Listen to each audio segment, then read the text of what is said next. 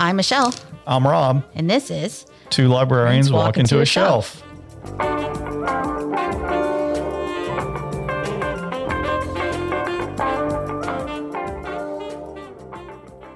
Welcome to Two Librarians Walk Into a Shelf, a podcast of the Huntsville-Madison County Library System. We're recording today in the Madison Branch Makerspace, which we don't get to use anymore, but we will soon, hopefully. We will. Yeah, it's coming back, just not today. So we're in here today. Yeah. So today we're going to talk about our book club pick. We have Gunsmoke and Trail Dust by Bliss Lomax, originally written in 1945. 49. 49. It's a little newer than that. Okay. The cover is pretty amazing on this copy that we've got in front of us with this grizzled old cowboy-looking guy with his pistol. That's Clay Roberts. Right. The hero, sort of. Before we get into that, we're going to talk a little bit about some movies and TV we've been watching and enjoying. You want to go first? Sure. I will recommend this to anybody who wants to watch a violent version of Home Alone. It's called Becky. We just got it in the system. I did check it out from Madison, and it's basically your classic home invasion movie, Die Hard, where there's one person that kind of is not in the cabin when this family is assaulted by these psycho dudes that just got out of prison. They have something hidden in the cabin that they want, and this family is made up of a widower and his very angry 13-year-old daughter, his new girlfriend, and her son. And these guys will stop at nothing to get what they broke out of prison for. They're crazy, violent. This is a very violent movie. But it's Becky who's not in the cabin when they attack. So there's this 13-year-old.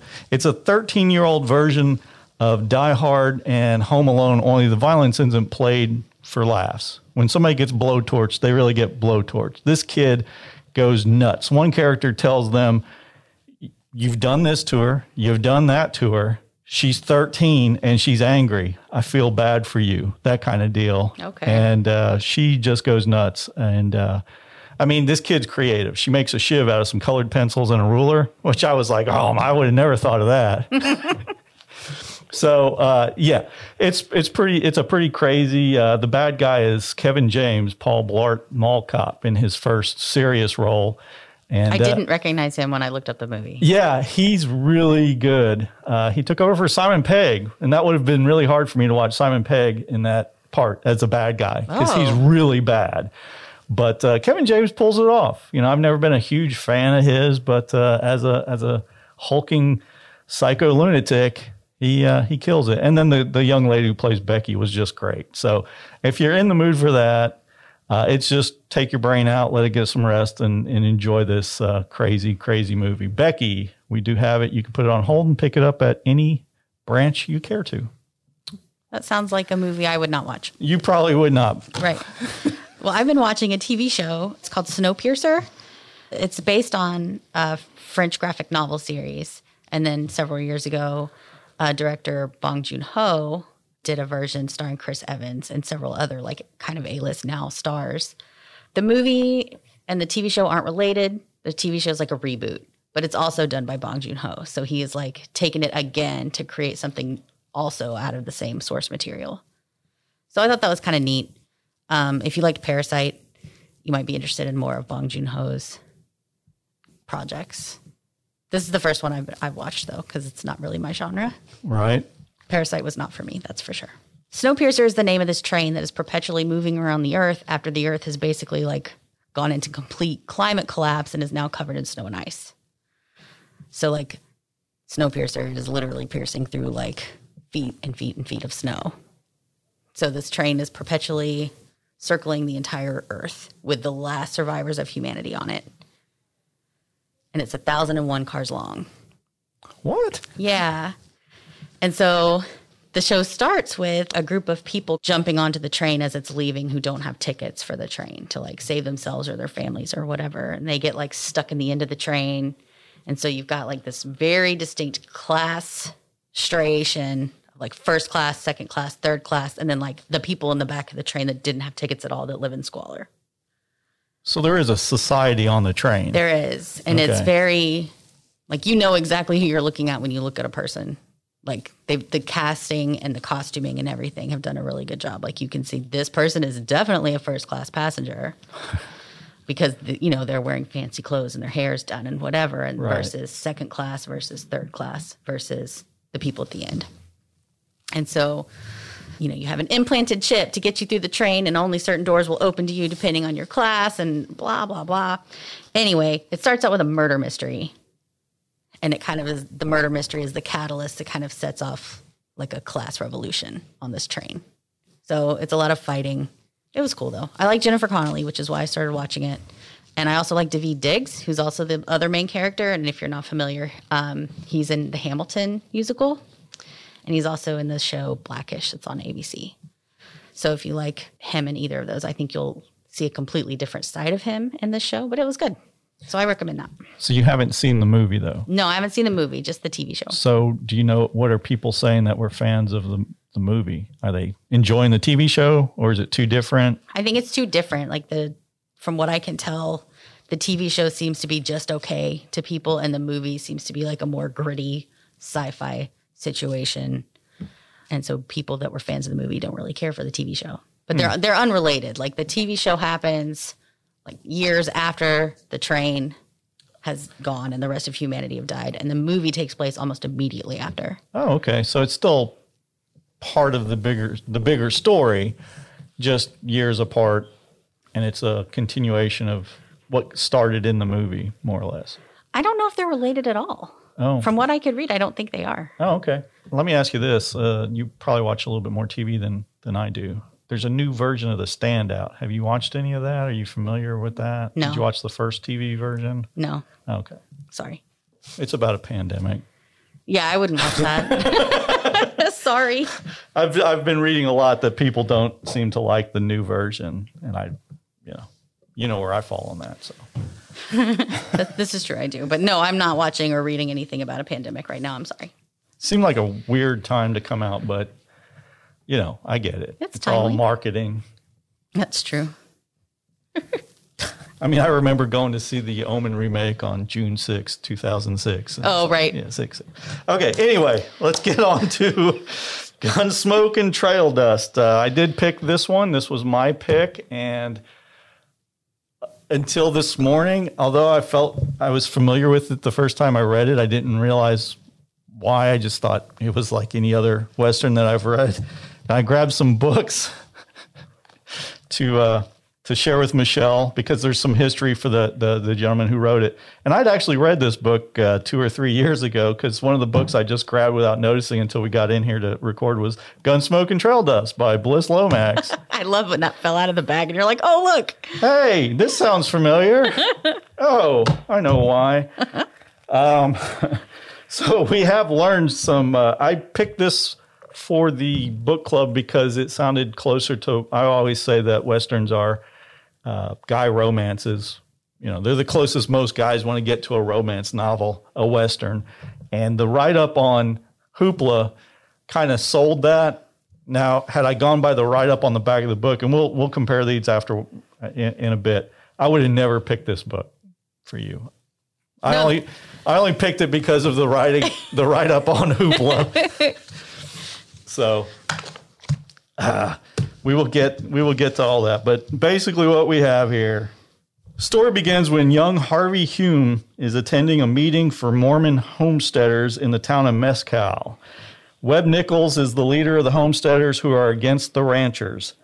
John Ring is the biggest rancher who runs the association. He's tired of the homesteaders constantly poaching beef from the ranchers and covering for cattle rustlers with the intention of financially hurting the ranchers. So this is a big range war between people who want to homestead and grow farms, grow crops, and then ranchers who want to grow beef.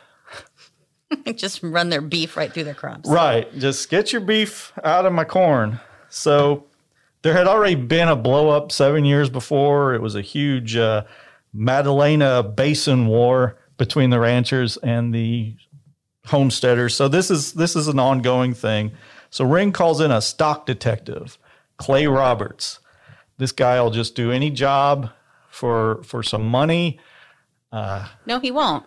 Read the Well, okay, according to the book cover, his gun was for hire, but his honor was not. There you go. So you're hiring his gun, not his honor. But you're hiring because he's honorable and he does what I don't know. Anyway, we meet young Dora Stoddard, Eudora, Dora for short. She's a young woman and she's taking a job 40 miles away in Willow Creek. She's a very independent woman. She thinks for herself, sets goals, and doesn't necessarily think she needs a man. Her aunt, on the other hand, does think she just needs a man. It's starting to sound familiar. It sounds like another book that we kind of read not too long ago. It does. She stays at the Nichols family in Willow Creek, and while she's preparing her classroom, she encounters Steve Jennings, a wanted rustler whom she recognizes from his wanted poster hanging in the post office. She covers for him when men come looking to hang him. Nichols has a long-standing feud with fellow rancher Shade Caney, who does nothing but tries to disrupt the business of the ranchers. He even buys and populates the land with sheep in the hopes of escalating a range war. The feud carries on between the children of the two families, and Dora is torn trying to keep peace in her classroom. When she meets Clay Roberts, they are instantly sweet on one another, and before long, Roberts is thinking about settling down with the teacher. Dora doesn't want to love an enforcer, but her heart wants what her heart wants. Immediately, apparently. Like right there in the same sentence. Yep. Roberts and Jennings have a history, and they cover for one another to the point that Roberts saves the outlaw's life, but is blamed for a murder he did not commit. And that puts him in a situation where he can't admit that he was helping a known rustler that he was hired to nab. So it gets kind of sticky here. A little bit of a mystery, kind of mystery light. Roberts knows he's in a tight spot. If he says anything about helping Jennings, he would face more than a bum rap murder charge. Dora learns Roberts was framed, but will she be able to save the man she so deeply loves all of a sudden? As I've said before, this is as close to a romance novel as most guys care to get. More than 70 years after its original publication, it's still a tender story of a tough guy stock detective falling for the beautiful young school teacher who just wants to teach the backwoods children how to read and write. In the background, a bloody range war of ranchers, rustlers, and Mormons plays out. Personally, I like my Western novels like I like my Western movies, fast-paced and to the point. Gunsmoke and trail dust is all that, but also it gets a little muddled at times. With all the backstabbing, running back and forth between places, characters popping in, popping out. This is all over the place. At times, it almost seems to be constructing the story like a mystery, and we ride with Clay as he tries to figure it all out, and then that sort of gets forgotten for other plot points. It's odd how it's written, almost like it's a bunch of disassociated short stories that were just slapped together in the hopes of telling a bigger story. I think it was written to be a movie. Now that's interesting.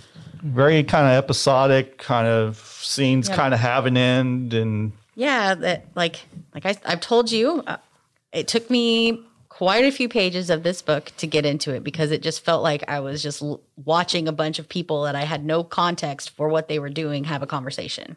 These two people are over here having a conversation, and then we switch scenes, like in the Batman show, like, and then you're like at somebody's ranch, and then there's two other people that you haven't met yet having a conversation that seems to be unrelated, and then there's Eudora talking to her aunt and uncle, and then it was just like 75 pages of just like random conversations in different settings, and then finally you see Steve Jennings and you see Clay Roberts and you figure out what's actually going on. It took me a while to get into it. Once that happened, I was like, oh, okay, here's the plot. Here's who I'm supposed to care about. And it went really quick. So the book itself is 156 pages. On Hoopla, it comes out, depending on how big the text is, of 200 and so pages. So I'm guessing that if they just cut out the first 94 pages and just started with chapter 11, Bushwhacked, you'd have been better off with that. Because that's pretty much when Clay and Steve start kind of working together. Maybe. But then there's there's some plot points I think earlier than that got buried in all this other They made a big deal about the kids. And then what happens, and then it's like left.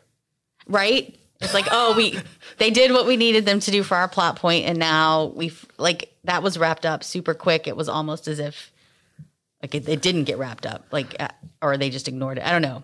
It was building, yes. And then you're like, I can't believe it happened. And what happened? It went away. Yeah, it just, no one talked. It was like it was not a thing anymore. It seemed like, if I remember correctly, and again, I've read this twice evidently, but I read them for entertainment and go to the next. It seems like that whole plot point was discussed at a dinner table, like pass the mashed potatoes. Oh, and by the way, did you hear that so-and-so shot so-and-so? This is good ham, Ma. It was fine. I don't hate that I read it. Good. Although it took me a while to accept that I was reading this thing. It got fine. You're right. It is a romance for men. I have to say the romances that you've had me read started off a little stronger. Like I got hooked into the stories way sooner than you got hooked into this one. And that's fine. They're different. They're written in completely different time periods with different styles of writing and for a different audience. So that's fine. I did have a couple of notes on phrases that people said in this book that I found amusing. Okay.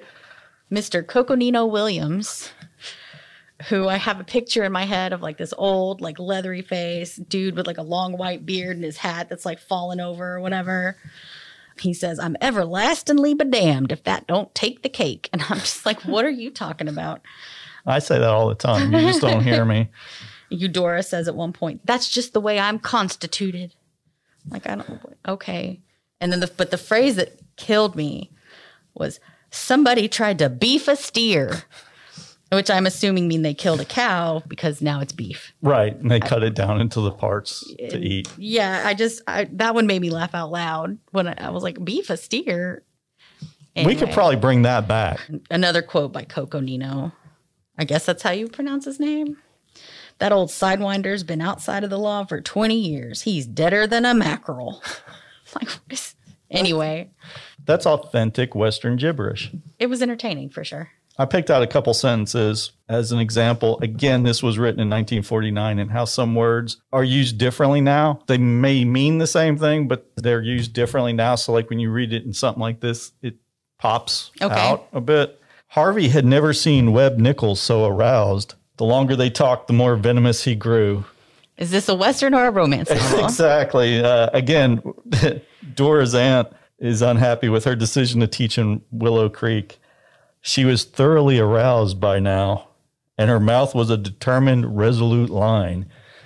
See, when you get that aroused at the beginning of the sentence, you think it's going somewhere else, but these people get aroused and are angry. Yeah, that's interesting. That's weird. And then at one point, "You'll stand it," Clay rapped.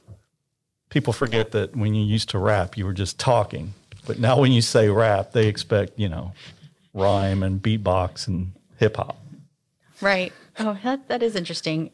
I did notice the use of the word arouse. I didn't notice rapped. Yeah, Clay rapped it. Okay. So there's some words that are used in Westerns that aren't used. Some of them are used elsewhere, but they're words that I picked out as words that, especially this first one, "Owl hoot." Owl hoot's a word that was used in the book. I'm sure that you noticed that. It's slang used in Wild West fiction for an outlaw. Oh. So it was a word created for these books. Owl hoot. I'm going to try to bring that one back. Okay. I know from your Victorian romances, you know what a sawbones is. No. A doctor. I assumed. Okay. I was wondering if it was nefarious because it sounds kind of nefarious. It does, but it's just a doctor. Okay. Get that old sawbones, get that whiskey out of his hand and tell him to clear his head. I also want to mention the crazy slapdash desert surgery that happens. By the sawbones. No, it wasn't. It was Mr. Roberts. Well, it was Roberts, but he was acting as the sawbones. He was acting as the sawbones. Here, bite this stick. The man he's supposed to be capturing for his cattle rustling is his leg's gonna fall off from gangrene or whatever. So out in the middle of the woods, he takes his knife and digs it down into his leg and then cauterizes it afterwards. I'm just like, wow. I can't imagine committing any crime to where I just lay out in the desert and watch my leg rot off. Yeah, because I'm afraid to try to get back. I might do some time. But I'll save my leg. I know. This the other thing that struck me about this, like I said, it wasn't bad. I did enjoy it. But just like the instantaneous infatuation between Eudora and Clay, it's like they see each other once and suddenly they're, she says things like, I suppose you've been through such things so often you take them as a matter of course. Has it ever occurred to you how selfish you are, taking such chances with your life? It might be precious to someone. And he responds with, if you were that someone, it would make a difference, a big difference. Heck yeah. He said with his heart in his eyes. See? Like they've only been speaking for like a minute. But see, these books, again, I mean, you can lay a dime up against this book and you wouldn't be able to tell what was the dime and what was the book. That's true. It's not very long. They only have so many pages. They got to get to the romance part pretty quick. It was entertaining. It was fine. I'll let you know that I've noticed in a lot of a certain kind of detective fiction, like the pulp detective, some horror, a lot of horror, and then Westerns. That's how the main characters kind of get together. It's very fast. It's very... Well, they don't have room to elaborate. Right. It's very like two people are thrust into some kind of situation and they grow to care for each other in just like 2 or 3 pages, and then they're madly in love by the end of the chapter. Yeah. Then they defeat whatever needs to be defeated or whatever. So I think I see people falling in and out of relationships a lot, like really fast. I think they read too much of this stuff. Maybe. That's totally possible. There were some words that stuck out because they weren't really words. I don't know. Did you notice that the title of chapter 6 was the Lin Hung? I did notice that, and I think it's supposed to be the lynching. It was. We checked in the book. There were some decent scene descriptions in that chapter. Small Hole House and Small Hole. I think they mean schoolhouse. Yeah, I checked. They've never been called a Small Hole House. That was just a mistake when it went to... When it got put in ebook form? Yeah, it was Okay. small schoolhouse. You found one. I thought it was like a real word. What the heck does dismalovered mean? No, it's just not a word. It's discovered. It's not an actual word. And I think in that same paragraph were also the words dismaloosed, which was supposed to be discussed, and dismalreddit was supposed to be discredit. So somebody had a good time. And those all came in chapter 17. So just kind of keep your eyes open. I was really like, what is this word? Is this some old slang, Old West word? Dismalovered? What is that? No, that's not a real word. No, that's not like owl hoot or cahoots or sawbones. No. Or beef a steer. Beef a steer. So our author here, Bliss Lomax, was a very prolific writer of Westerns. His real name was Harry Sinclair Drago. Now, that's a cool name right there. Like, why would you ever change that? I mean, Bliss Lomax is cool, but your real name is Harry Sinclair Drago? Oh, my gosh. So Drago also wrote under the names Stuart Cross, Kirk Deming, Will Ermine, Bill Lomax, J. Wesley Putnam, and Grant Sinclair. He was born in 1887. He wrote his whole life, passing away in 1979 at the ripe old age of 92. A lot of his books were adapted into films during the silent era, including the silent drama Whoso Findeth a Wife in 1916 and Out of the Silent North in 1922. And then some of his Westerns were adapted into the Tom Mix Westerns, Silver Valley from 1927, and Hello, Cheyenne from 1928. In 1929, he wrote the action-adventure serial The King of the Congo, which featured Boris Karloff as Scarface Macklin. That was an early role for Boris.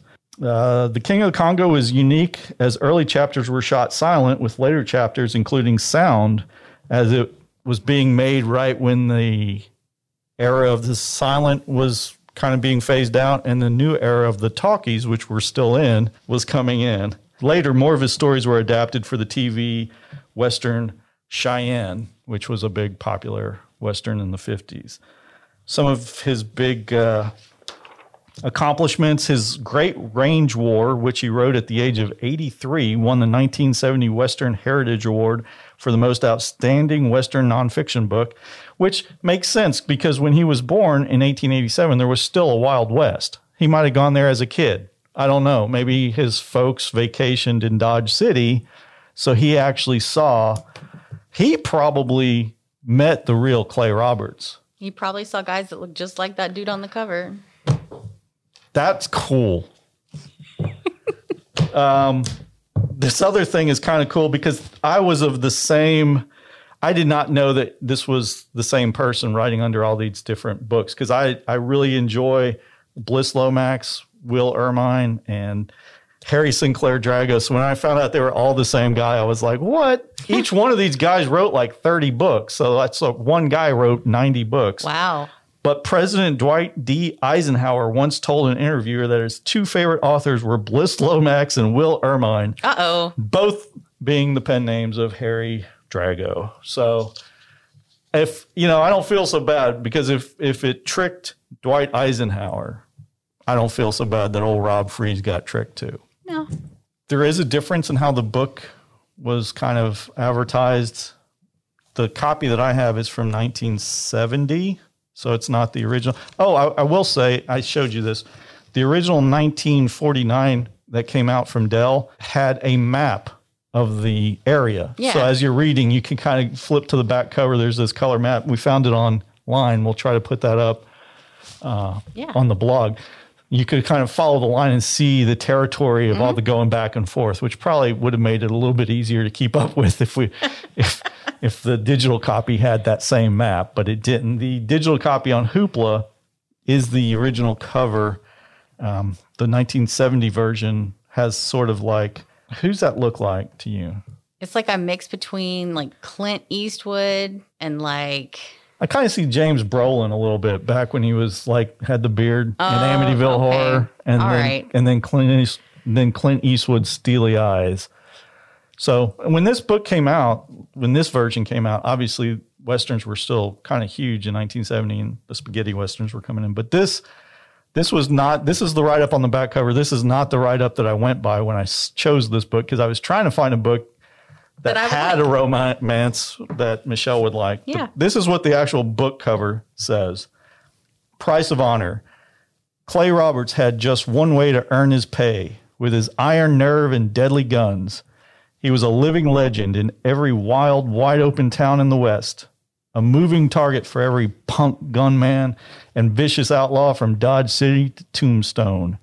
When Roberts rode into Mescal, he figured it for just another job. Drive off a gang of rustlers, pick up his pay, and ride off. But suddenly he found himself outside the law, betrayed, slandered, hunted, and that meant his price had just gone up. Gold could buy his guns, but for the dirt smeared on his name, a town would pay in blood. I would have never chose this if this was the write-up in Hoopla. I'm going to say that write-up writes a check that it does not cash. And I would agree. The write-up on Hoopla is more like homesteaders versus rustlers versus ranchers, rootin' tootin' cowboy situation. But it sounds more wholesome on Hoopla. Hoopla did kind of cut out all that town paying in blood stuff. Yeah. And mentions the romance between Clay and Dora. Yeah. And I went by that. Yeah. And obviously, by that write-up, I didn't recognize that as the same book. Because by the write-ups, they sound like completely different stories. Yeah. And I don't know, that's probably kind of common, I'm sure. Probably. This was just a weird thing where minutes ago I realized I had the book in front of us. If you do enjoy Westerns, and it's interesting that you have said that this kind of reminded you of maybe something that was written for the screen, I would recommend The Legend of Caleb York. I found that on Libby. That's by Mickey Spillane and Max Allan Collins. It actually is the first of a 6-book series. The entire series is available on Hoopla, and I only mention it because back in the 60s, I believe it was, Mickey Spillane, who was a friend of John Wayne's, wrote this book especially for Wayne to star as Caleb York. John Wayne had his own production company at that Right. point, was going to move forward with that movie. It never happened. And now, years later, after Mickey Spillane has passed away, Max Allan Collins was given the manuscript and he adapted it into a book and then carried it on for 5 more books. And I really enjoyed that one. So Okay. if you kind of like Westerns, and that one's easy, you can kind of read it and really imagine John Wayne because he was supposed to play that character. So The Legend of Caleb York, that entire series is also available on Hoopla All right. if you're interested in that. I know you're not, but somebody might No, be. I don't know that I'll be reading that one, but I can appreciate the genre more so now. Oh, I did grow up watching lots of John Wayne Westerns with my dad and my grandfather, so. See, so you had that connection. I did. I'm just happy that you saw what I meant by Westerns are romances for guys. Yeah. I mean, they're structured almost the same. Just they happen a lot. They happen in like 10 pages instead of 110 True. or 410. You know. Well, let us know. Did you read Gunsmoke and Trail Dust? And did you like it? Let us know if you prefer David Diggs as the Marquis de Lafayette or as Thomas Jefferson in Hamilton. You can let us know. You can send us an email at madison@hmcpl.org. They'll send that on our way. Or you can maybe comment when we post this on Facebook or whatever if you feel like it. Well, remember, guys, no matter what they say, Don't trust robots.